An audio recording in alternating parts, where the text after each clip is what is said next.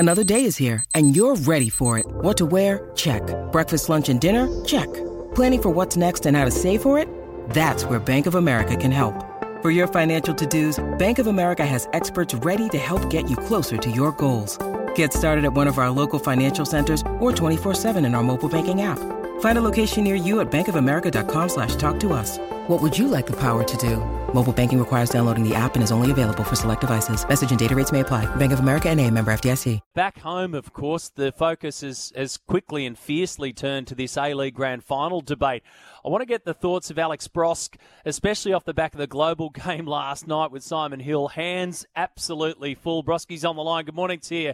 Alex, thanks for your time. No problem. Thanks for having me on the show. Oh, what was the overriding takeaway from last night's frank and forthright discussion around this APL/A-League Grand Final?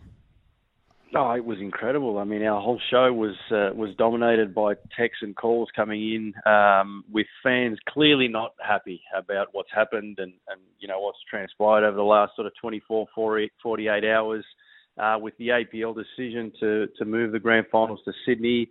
And understandably so. I think it's a difficult one for the fans. I think it's the one thing that makes, our A-League Grand Final spectacle so great. The fact that, as a team, as a club, and as fans, you've earned the right, in your team earning the Grand Final. And then, the passion and atmosphere in those stadiums. I've played in several away Grand Finals. I've played in a home Grand Final. And it's just insane, the level of noise and passion and atmosphere that's driven by the fans, and now this is being taken away from them in what they feel is, a big sort of cash grab and marketing plan to try and turn it into the NRL or AFL, where that's been our point of difference. So, look, the fans are upset, and understandably so. And look, from my point of view, I'm sort of holding out hope that there has to be a bigger picture to this, and there has to be more behind it. The $10 to $15 million that the APL are getting for this, that's not much. That's not game changing for our sport. Maybe there's something more behind it. Maybe there's more funding promised off the back of this that hasn't been announced. That is potentially game changing. Some money that'll go into the grassroots football. But at the moment, we just haven't heard it, and it's hard to see how they came to this decision when they knew the fans weren't going to like it, So, look, it's just difficult to stomach at the moment.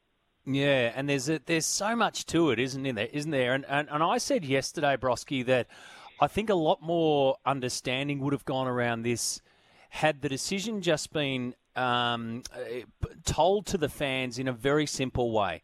We're doing this because we want to build for the future a financial nest egg that helps us build the grand final. We need a product that we can get revenue from, and away we go. And these are the decisions that we're making. We know they're not going to be popular. However, they tried to sort of make it all sound and look really nice with beautiful videos and all that kind of stuff. I had a 3-hour debate with my listeners yesterday, mate, and along the way, what I was looking for was to be educated and to understand this issue more, because I'm not embedded in the world of football and I'm not embedded in the world of A-League. What I got at the end of 3 hours was an absolute clear understanding of why the fans don't like it. That's what I got. What I can't understand is how the APL didn't see that coming to the extent that we got in 3 hours yesterday. Well, in speaking to Danny Townsend, I mean, he said they did. He said that they held fan forums where this was discussed and this was put to them. And he said that nothing that's come out we haven't heard already. That is then the surprising part. If they knew the backlash was coming and that the fans were not going to be happy, fans were actually going to get together, similar to what we saw in 2015 when the fans sort of revolted against David Gallup and comments that he made about fans. If they knew that this was going to happen, why did they press on with it? And that's why it's got me thinking that there has to be more to it. I don't know if they're just not allowed to say it at the moment, if there is more funding on its way.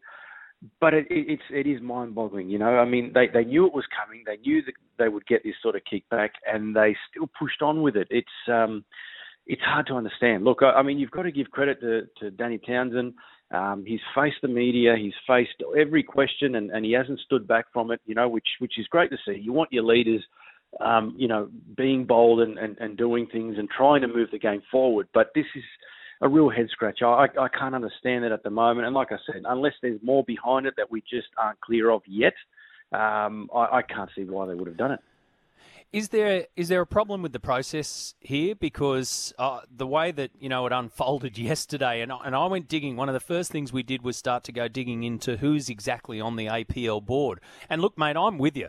I actually think that the CEO of the organisation has an express right, if not a duty, to look for these options for the game, to take risks and try and make these decisions. That's what he's there for. He's not there to shuffle his feet underneath the desk. So I'm with you on that.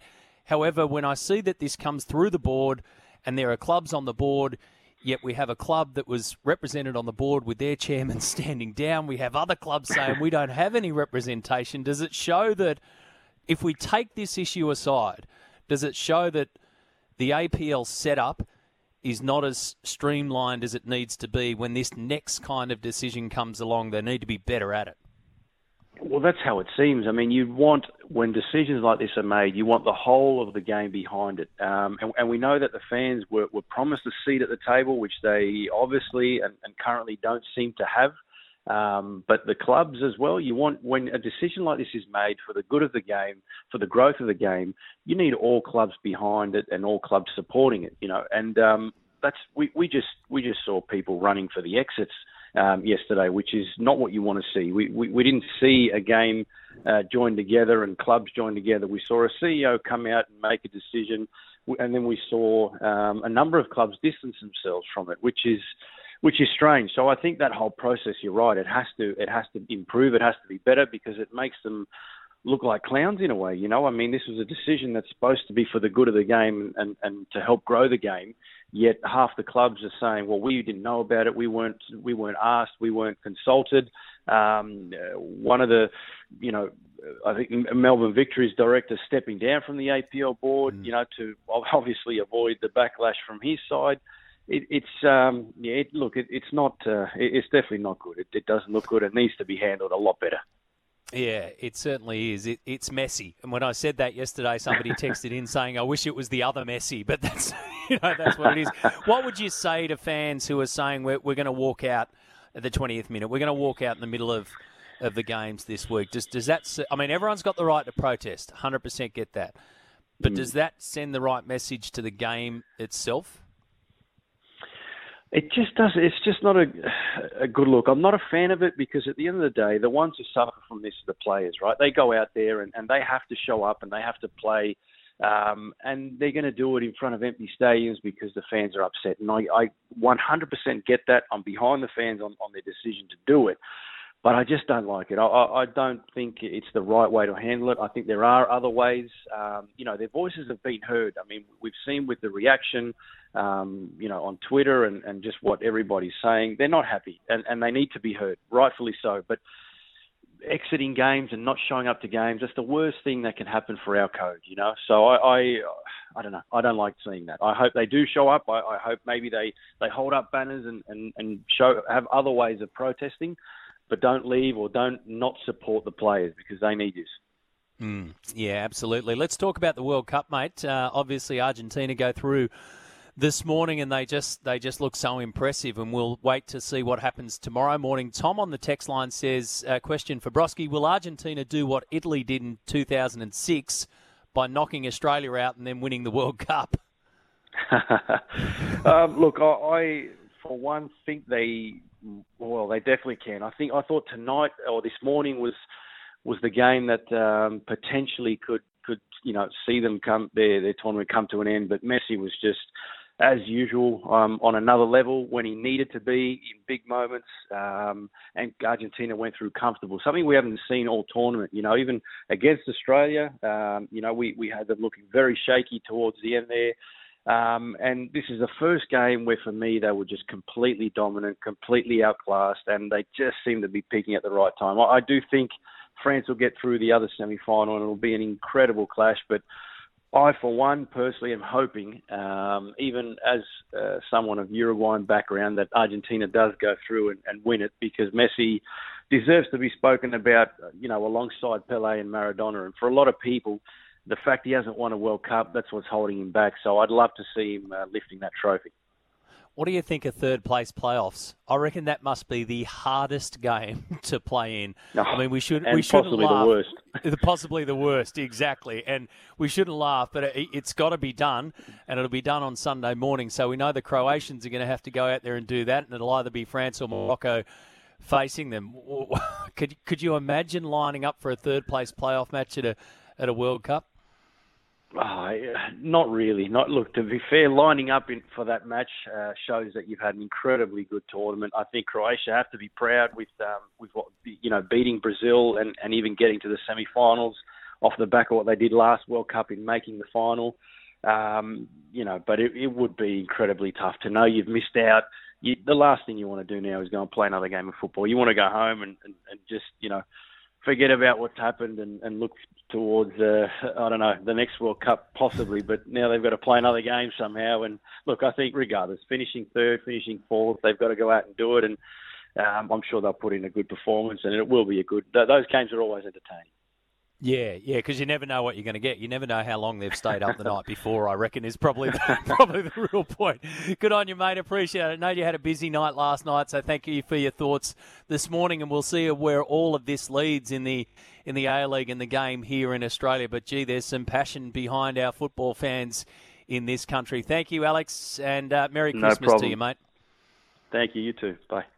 Alex Brosk there, obviously, every Tuesday night right here on SEN Live from 9 o'clock Eastern Daylight Saving Time for the global game. And how's that for an issue to dig your teeth into? Maybe there is a little bit more. Maybe there is more to come that they can't talk about. Maybe there's a bigger deal in place.